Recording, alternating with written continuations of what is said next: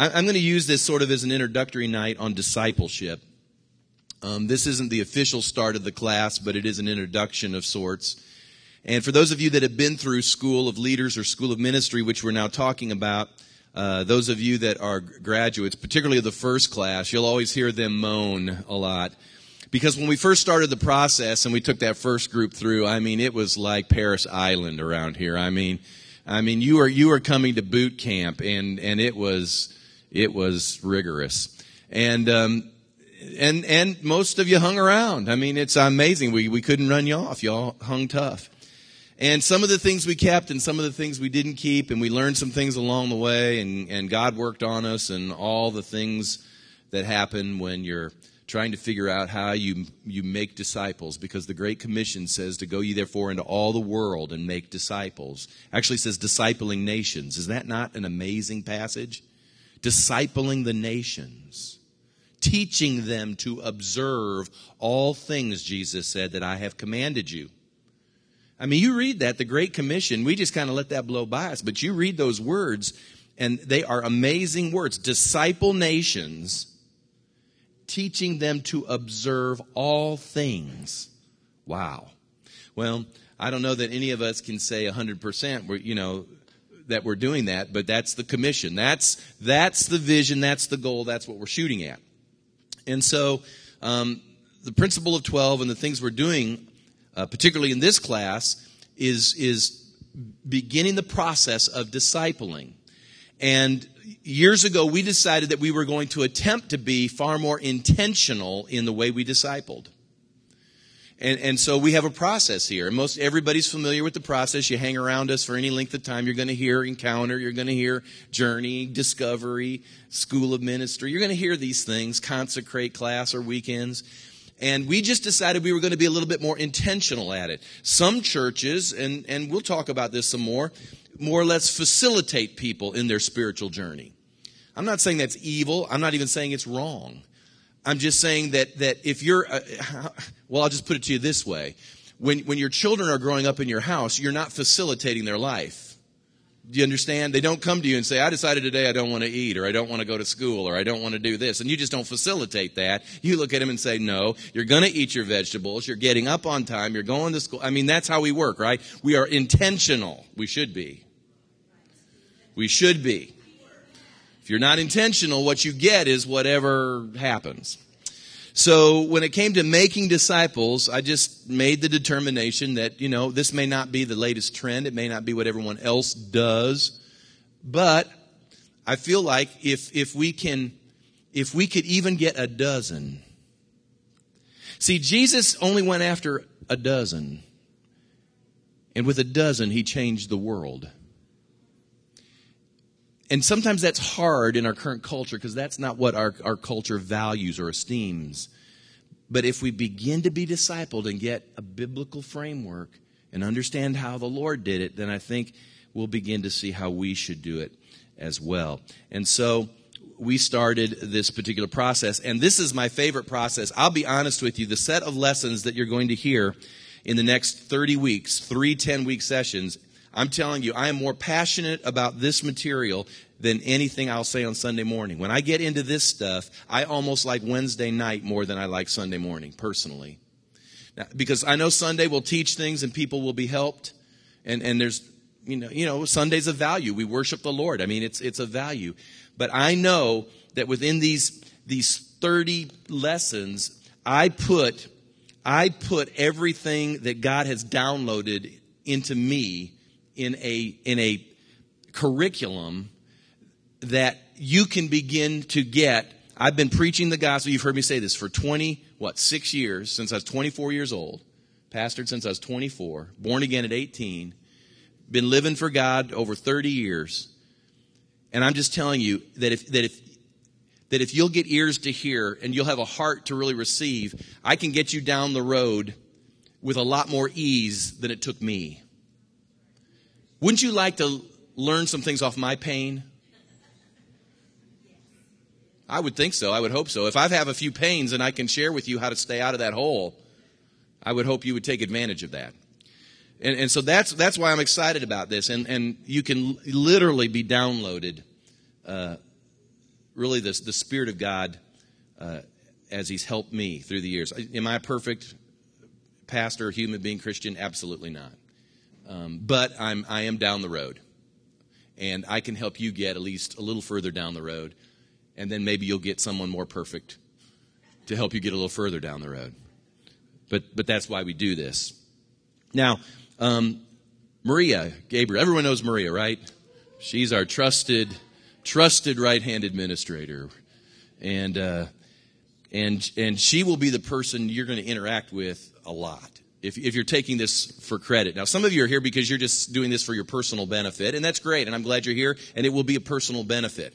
Some of you will want to do this for what I call credit. And what I mean by that is that there are some things we're going to ask of you as you go through this course in order to navigate it toward a more visible or definable ministry opportunity within this local church.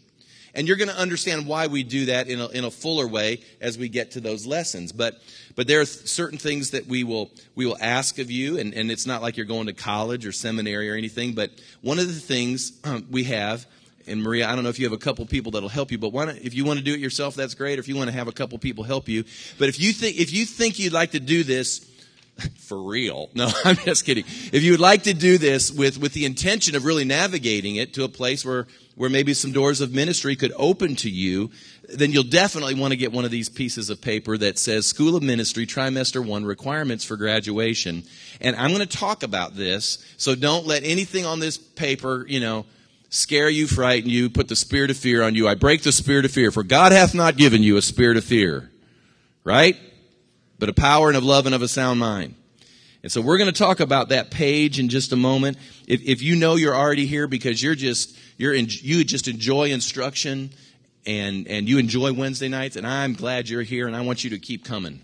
All right? And God loves you and has a plan for your life. But we're going to use this for dual purposes. We're going to use this to teach the people at large, and we're going to use this to help people be trained in potential ministry opportunities as they are expressed in this local church.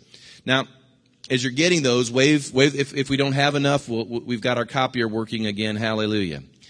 I had to lay hands on it really hard. In Jesus' name. But we got it working again. I want to read you a couple passages here, and then we're going to move through this rapidly. But I just want to lay some foundations for discipleship. If I were to ask you right now, how many of you want to be a disciple? I mean, I know you're a believer, but there's a difference between being a believer and being a disciple. I mean, I'll just shock you. The devils believe. Wow. Devils are believers. That's what James said. So we need to watch our vocabulary. Sure, belief in Jesus Christ is where it starts. But there comes a place where we determine that we're going to be discipled in His ways. And those are the ones that God uses as nation changers, world changers. He uses disciples. And in 1 Timothy chapter 3 and in 2 Timothy 2 and maybe in Titus, Paul writes to Timothy, who pastored the church at Ephesus. And, of course, these passages have to deal with traditionally what we've called elders, deacons, overseers. And people get all wound up in titles. And can I just do this? I'm going to do this. We're going to come back to it as well. But I break title mentality. Golly bum. Just let's be servants. All right? Let's just be, the titles will come. Just worry about being servants first. All through the years, I've watched somebody get a title and then they get a brain cramp. And they're perfectly good worker, labor in the field, loving God.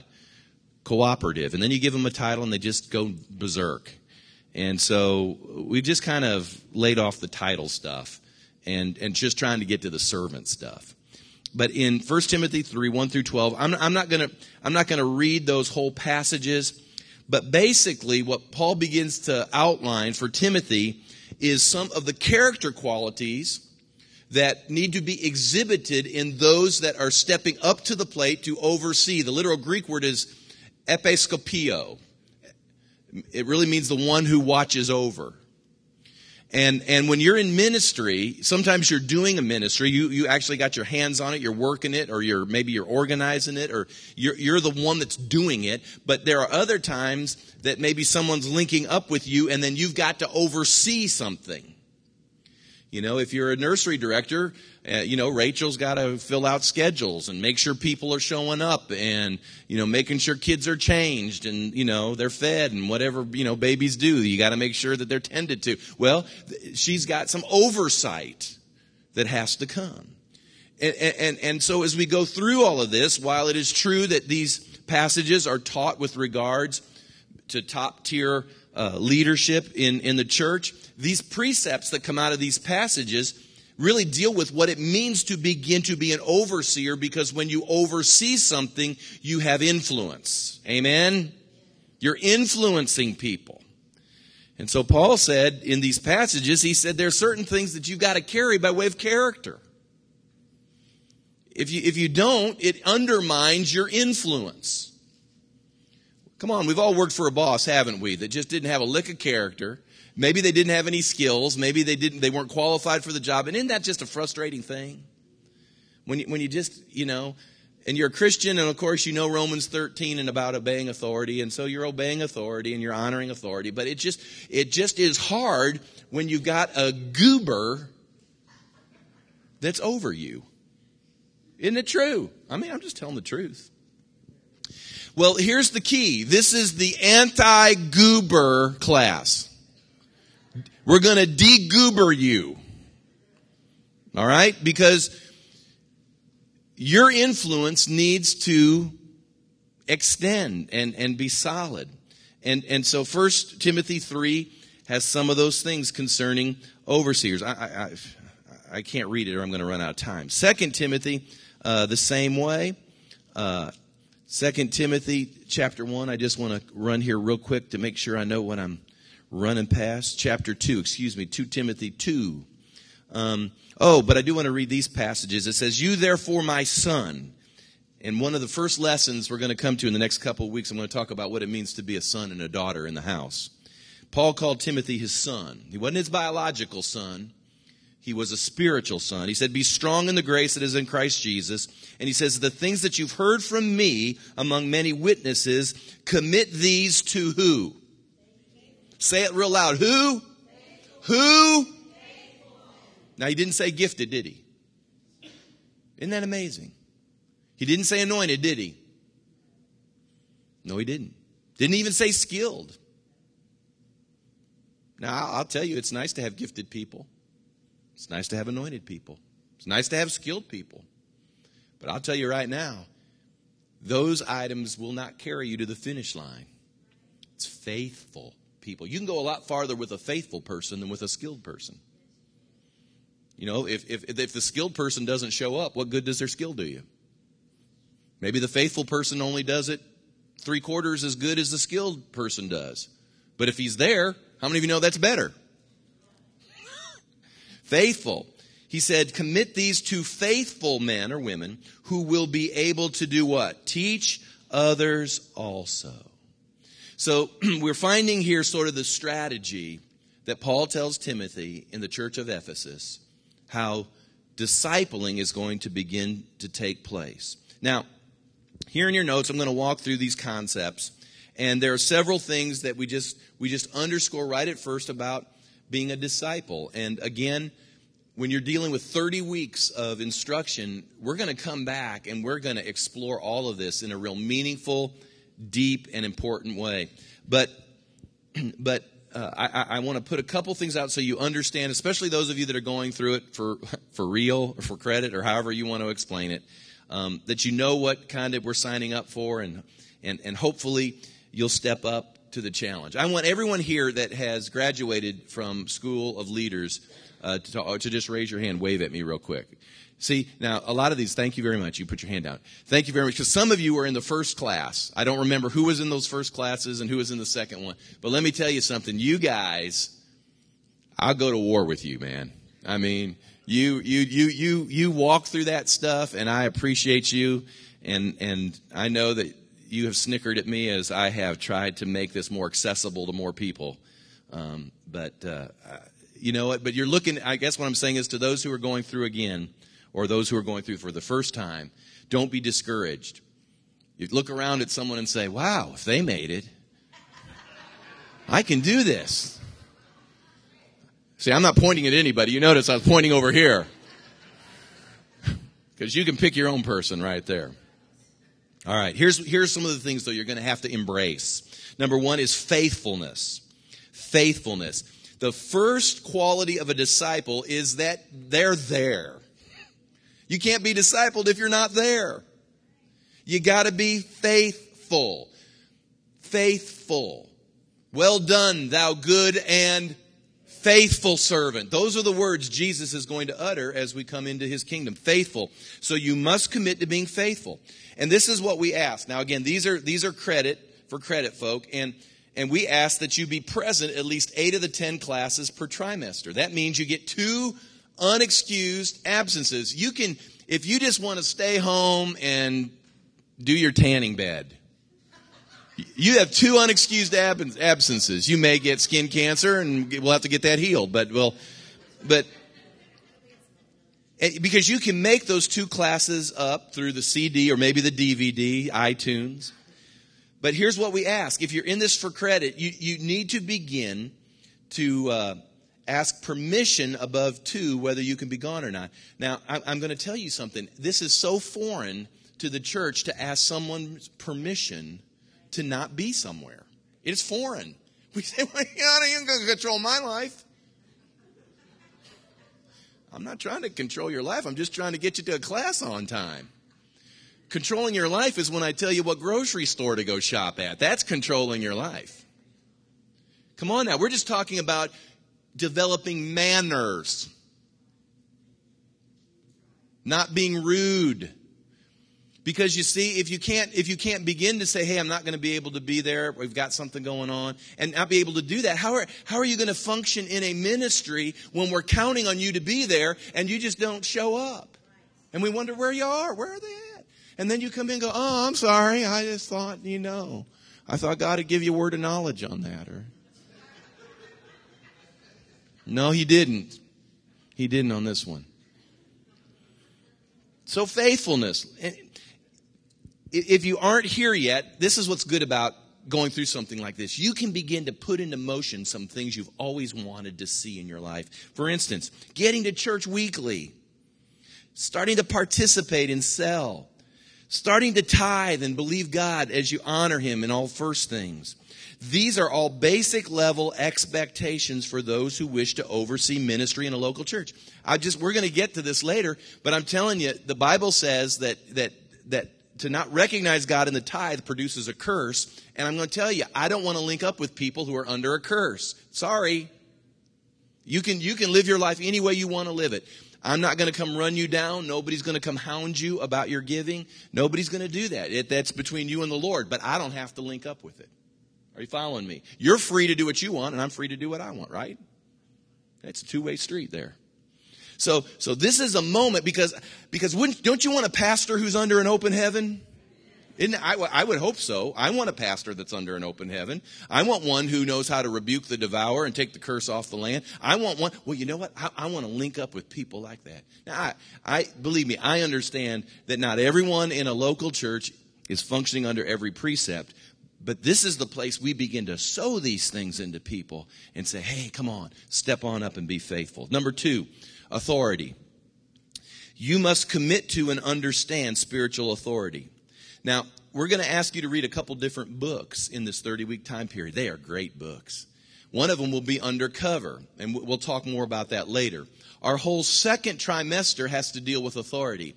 And it will be a wonderful experience for you to laugh and to see yourself and to see how God works through authority. And it is one of our strong suits, I believe, in this local church. And we've really taken a lot of time to build that. And we want you to function under it, not just because we like cooperation, but we like the blessings of God in the house as well. Everybody needs to be under authority. Everybody needs to be under authority. And to be a team player, it's important that you develop a submitted heart as well as an obedient will. And so we're going to talk about that and spend a lot of weeks and sow into you. And you're going to like it. Amen. 3, discipline. You may never have thought about this before, but disciple is the root word of discipline, or vice versa. I don't know which way it goes. But discipline may be the root word of disciple. So to be a disciple means what? You've got some disciplines in your life.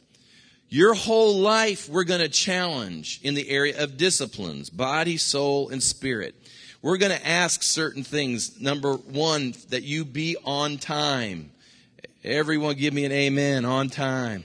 You know, I mean, I may be long-winded on occasion, on every occasion. But one thing you can say about Pastor, there's not many times I'm going to start off time. I'm on time. And we just want to develop an on-time mentality. So you need to be on time for class. Be on time for worship. A disciple worships. Come on, you need to be in here when Laura and the worship team start cranking it up. The disciples need to be here. Hey, disciples are nation changers. We're the influencers. We're the leaders. We're the ones saying, hey, come on. Paul said this. Paul said, follow me as I follow Christ. Could you say that? Follow me as I follow Christ.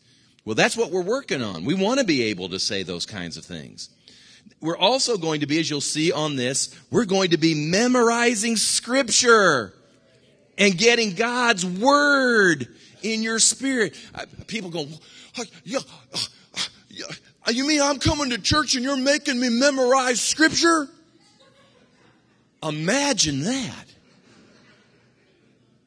Yeah, we just don't pass out donuts and coffee. Why would we do that? Because the Bible says, thy word have I hid in my heart, that I might not sin against you. Well, how do you keep from sinning against God? Now, hear me. Because I get people that just get paralyzed. They freak out. They go, oh, I can't memorize. Okay, well, try. It's not like I'm going to put an A or a B on this thing and send it back to you and you get a report card at the end of the deal. I'm not doing that. Listen, try. You never know until you try. Just put your verses on your rearview mirrors or your refrigerators or the mirrors in your bathroom and just start saying them out loud for just week after week. We just have a verse or two week after week after week. Look at the first one, John 3:16. Have mercy. And I added verse 17 because I wanted to challenge you. And there'll be people go, well, I think I could get by that verse 16, but that's 17. I don't know. Come on. I used to, no joke, we would travel in a bus raising money for the college that I attended. And most of us were aspiring preachers in the bus. And we get about 10 of us in a circle. And when you're driving from Kansas City to Fargo, North Dakota, I'm telling you, man, that's about a 14-hour trip in a bus.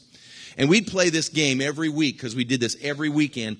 And what we did is we'd have to quote verses until someone couldn't quote anymore. And then you were out. And then it'd start again. And we just played this game until finally someone was, the winner. And what we did was then the week before we would go out on the trip, we'd be memorizing our brains out because we wanted to win. I don't know why. We were religion majors. We're just weird. We prayed all night and did things like that too. So we're just weird. But you know what? God used that silly game we played on weekends to put God's word in my heart. And I'm going to say this, although I never thought of it, but my wife will call out and say, honey, where's that verse found in the Bible? She'll call me up from home and go, honey, where's that verse in the Bible I'm trying to find? And I can usually be within if I don't get it head on, I'm within a couple of verses of the location. And I usually, what side of the page and all those kinds of things, because I know the type of Bible she uses. Listen, you don't get that because someone laid hands on you. You don't get that because you took your Bible home tonight and you started sleeping on it as you absorbed the word. No, you got it because you cracked it open, you read it, and you worked at it. It is work. Study to show yourself approved, a workman who need not be ashamed, rightly dividing the word of truth. You got to be a workman, right? Okay, discipline. Prayer. We're going to ask folks to pray and intercede. Now this is on your honor. At least 2 hours a week for souls, the local church, and global outreach. 2 hours a week, I think I figured up to be 15 minutes a day. Hey, can we turn the TV off for 15 minutes a day and pray? 15 minutes is a day. Just to pray. Now, you'll be on your honor. No one, the prayer police are not, this is the prayer police. No, that's not going to happen. But we want you to begin to develop a lifestyle of praying. We also are giving the expectation for those who are aspiring to ministry to be at pre-service prayer at 9:30 on Sunday morning. And again, when we first did this, we really were like the police, man. We would go after you, dude. I mean, we were on it. I don't know, I probably offended a few people along the way doing it that way. So we've decided we're not going to we don't force people to be there. But you know what? It's amazing. I'm a little like Santa Claus. I know who's naughty. And I know who's nice. And it's amazing how, and I keep a list and I check it twice. Yeah. Okay? Because that's what influence is about. Being there. Being in the hunt. Number 5, holiness. You are committing to an uncommon place in the body if you have aspirations to be in any kind of ministry. That means no involvement in anything immoral, illegal, or unscriptural. I can tell you for a fact that I have more conversations and have had more conversations through the years of people and their disappointment. Number 1, they've had pastors that have disappointed them because pastors have not demonstrated some character quality that they would have considered to be important. And I understand that sometimes pastors get a bad rap.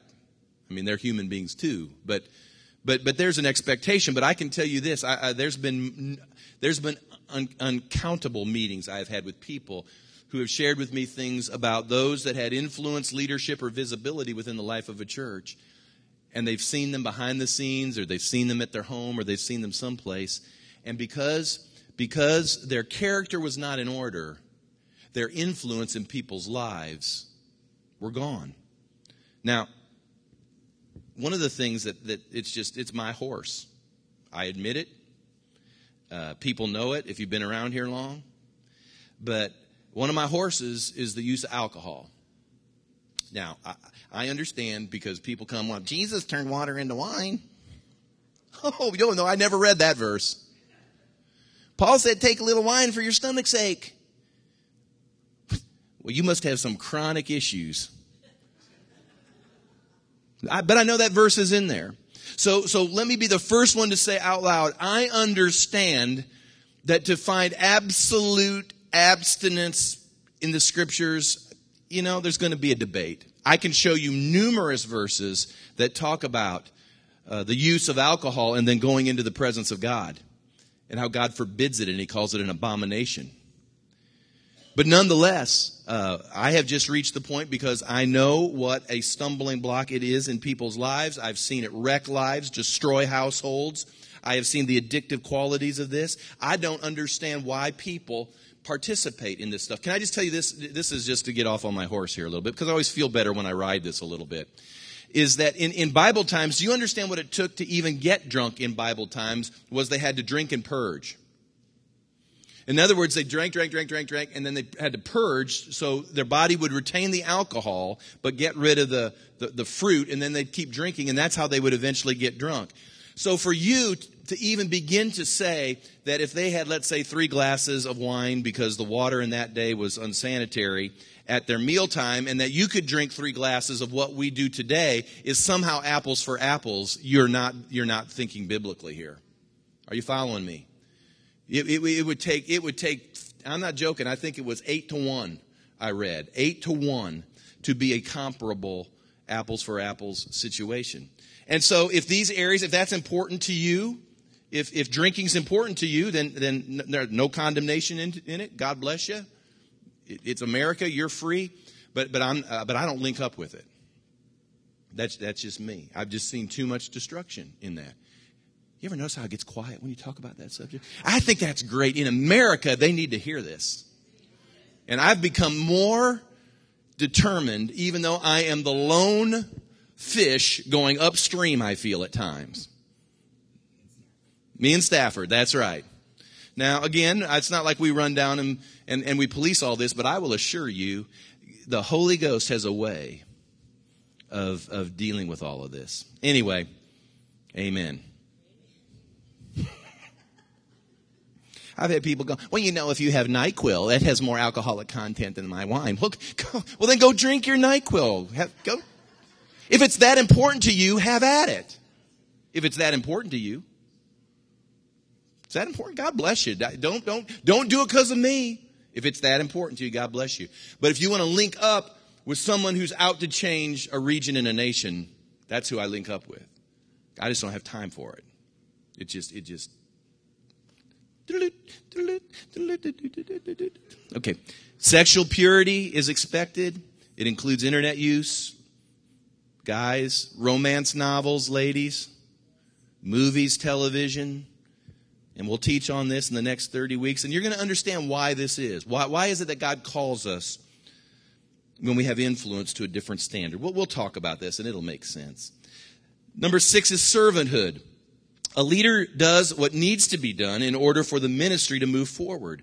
A leader is willing to do things at times even though they don't feel called to do it. And so, we're really going to ask, and when we put out, for instance, I was really encouraged because Tammy Milligan left a message and said there were several people that came and volunteered on their own to help. And I think she said she had one slot left to fill, but she was very happy. And so I was encouraged by that, to hear that people voluntarily stepped up and started to do that. But there are going to be times we're going to make a call, and you need to have something in your heart that says, I'll do whatever it takes to get it done. And I'm going to talk about servanthood. I can't tell you all my servanthood stories, but even to this day, I mean, everybody, Tim knows. Tim knows I hang on ladders, and I'm not called to the ladder ministry, man. He knows. I've had my arms in paint and grunt and fixing toilets. And if you ever tried to hug a toilet and change one of those things underneath, and when you get underneath that thing, at just that moment, all that stuff falls on you right there. And I'm not called to that, by the way. But I do it. I'm not called to it when I go out and pick up trash in that parking lot. I'm not called to it, but we do it. We do it. The other day, we had a babysitter that couldn't come because they had a sickness. And I think you looked at Tyler, and Tyler ran in there, and he was babysitting kids in the middle of the week. I mean, it was hilarious. Babies. We're talking babies with Tyler. That's a TV show made to order right there. But he can say, well, I don't know that I'm called to do it. Well, you are right now. I'm calling you. Yea, saith the Lord. You are now called today to do this. If you need a call, I'll fix you up. So a leader looks for ways to serve people in practical ways. Volunteering to set up, take down, clean up, make coffee, sweep floors, pick up trash, all those kinds of things. All right. And then unity. Unity. And these are such great lessons. All these lessons that you're going to get, they're just bubbling up in me right now. Can we just stay like 24, 30 hours? No. Okay. All right. Cindy said no. I said Cindy said no. Randy says, go for it, Pastor. All right. Appreciate that. All right. It's because Cindy's, I can't go there. All right. I can't go there. I was going to gig you, but I'll let it go. All right. Unity, though. Unity is important in any ministry. So this is just a no strife zone. And we just do our best to address strife. We want to be kind and compassionate. I really think we do a much better job. We've learned through the years, and I believe we do a way better job. But we need to seek to be at peace. And no strife of any kind should be allowed to fester. You've got to begin to develop a spirit of unity and cooperation. We're going to learn to forgive 70 times 7. Learn to live offense-free. I'll just tell you by way of personal testimony, a leader will never go very far being unable to live without offense and bitterness. If you think you had multiple reasons to be offended at just just an everyday, ordinary believer, but you have dreams and a destiny, and you aspire to do something more for God, I'm just telling you, get ready. Your offense levels are going to go up, and you're going to have so much more opportunity to get aggravated. Because you know what? I'll let you on a little secret. We work with people. And there's no way around it. People will aggravate you. You say, Pastor, do people aggravate you? Yes. But the love of God is shed abroad in your heart, and the compassion comes. And I just remind myself at times, I just say, oh Lord, what you must see. What you must see. So if you can be patient, I can be patient. But we're going to have to learn to forgive 70 times 7. Live offense free. Because that's just going to be a part of being a leader. Here in the next 2 minutes, I have just the 10 commandments of the School of Leaders. I guess I forgot to tweak that, Maria. It should have been the School of Ministry. So, number 1, thou shalt be punctual. If thou art tardy, yea, even 3 times, it shall be equal to 1 absence. Thou shalt have completed journey, encounter, discovery for being considered a School of Ministry graduate. Thou cannot lead unless thou hast been led. Therefore, connect group attendance is very important to participate in. Thou shalt not put another conference, seminar, or service ahead of School of Ministry. Thou shalt bring your Bible, your pen, and your notebook with thee and learn to take notes. This is really an important thing I'm about ready to say. A long pencil is better. A short pencil is better than a long memory. All right, I got it right. I lost the impact because I messed it up.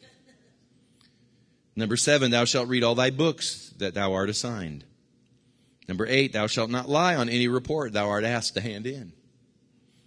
Number 9, verily each session shall begin with scripture memorization reports to demonstrate thyself approved unto God, which means, as folks know, you need to get here about 6:15 or 6:20, and Maria or someone will be out there in the foyer, and they'll be handing out these sheets, and you can just write it down real quick and hand it in. And you say, well, what if I don't have it all? Write down what you got. No one's calling you up and getting after you. We're getting you in a practice. Now, I don't want my saying that to cause you to blow it off. But at the same time, I've just learned people seize up when you say memorization. They just go, But you can memorize the top 10 most popular songs in America. I mean, that's amazing to me. Just put the scripture to a song, And number 10, thou shalt not attempt to teach the class, but remember thou art here to learn. Amen. All right. Well, it's about that time. Let me... because I'm going to be real good about being faithful with your time. You'll see on that sheet that we handed out for requirements, next week now, or I should say all of this week, from Wednesday to next Wednesday, you start memorizing John 3:16. Listen, you ought to know John 3:16. That ought to be a given. Whatever version you read, just memorize it out of that version. But just add verse 17 to it, John 3:16 and 17, and that's what your assignment is for this week. Also, your Bible reading is in there. And so I want you to begin to read through the Psalms. And if you aren't used to having a daily Bible reading time, we're going to help you get started this week by reading those Psalms. And there's a number of Psalms, and you read them in 7 days. You don't have to go home and read them all tonight. That's 7 days worth of reading under week 1, and you can get started with that. We also put down just a few exercises here we want you to do. And you can see it says, write 3 notes of encouragement to people who do not go to Legacy or do not know the Lord. The purpose of these are to get you to break out of your boundaries and just begin to reach out to people and be an encouragement to people. Start connecting with people. Start developing relationship with people. Now, again, these evangelism exercises go through the whole 10 weeks. So those 3 notes have to happen sometime in the next 10 weeks. Help us, Jesus, if we can't find 3 people to send an encouraging note to in 10 weeks. Number 2, this is in 10 weeks, to intentionally, verbally to just say, God bless you to a cashier, to some wait staff, to people you interact with. Why do we do this? Is because we're trying to get you to the place where you can open up and have a God conversation with somebody. Are you following me? I mean, all of us kind of seize up when it comes to witnessing because we say to ourselves, how am I going to do this? I just can't just go, do you know Jesus? I mean, it's just that this doesn't work that way. So what do I do? Well, why don't you just start with some little cashier or wait staff and just say, God bless you, thanks a lot. You would be amazed at how they'll pick up on that and they'll start a conversation. We were at IHOP with Billy Hunt, and I don't know what happened. This sweet little girl was waiting on us, and something got said, like God bless you or something, and instantly, bang, she was in that conversation, talking about the Lord, wanting to know where we were from and what was going on. So it's really a lot easier sometimes than we think it is. So just in the next 10 weeks, 3 people. God bless you. All right? And then in 10 weeks, 3 people. Again, not in legacy. Is there anything I can pray for you about? Some of you have friends that need a lot of prayer. So that should be easy. But this is all the beginning. This is all the intentionalization of discipling. How do we make disciples? Well, there may be other ways to do it. Some may do it better. I don't know. But this is the way we have found to be really good for who we are. So I hope you take the journey. If not, that's cool. God loves you. He has a plan for you. I want you to keep coming and keep listening and hearing, and you'll still keep receiving, and God will expand you and enlarge you, and good things will happen in your life. But I'll be able, I think, next week to talk a little bit more about how we build in people. And when you hear that, in fact, probably the next 2 or 3 weeks as they all crunch in together, we're going to put some things together that you're going to have an aha moment. And you're going to say, now I understand why Pastor does what he does. And that'll explain all my weirdness and ways. And think about that. In just 3 weeks, you can figure me out. All right. Amen. Stand with me, will you? I'm going to pray for you and cut you loose. I want to ask one more time, how many want to be a disciple? I mean, do you want to be? I want to be a disciple. Father, you see the hearts of these, your people. They're your people, Lord. And you're calling them to something great. All of their vocations, their calls, their futures, their purposes. Lord, they're all different. But at the same time, they're all kingdom appropriate. That whatever you've called them to do or wherever you've placed them, you've commissioned them to be kingdom-minded in order to be of influence and impact for your ways and your work and your purposes in the earth. First, obviously, salvation. But after that, to disciple nations, teaching them to observe everything you've taught us. So, Lord, I pray right now that, Lord, we would just arise, that there would be something positive in our spirit that would cause us to arise right now. It would be you, oh God, that would help us realize that we are more than able to step in and to do something like this. We have you in us that will help us succeed, that will help us prevail. And Lord, I pray right now that that spirit of optimism would come upon each person that is here tonight. Lord, we want to be nation shakers, world changers.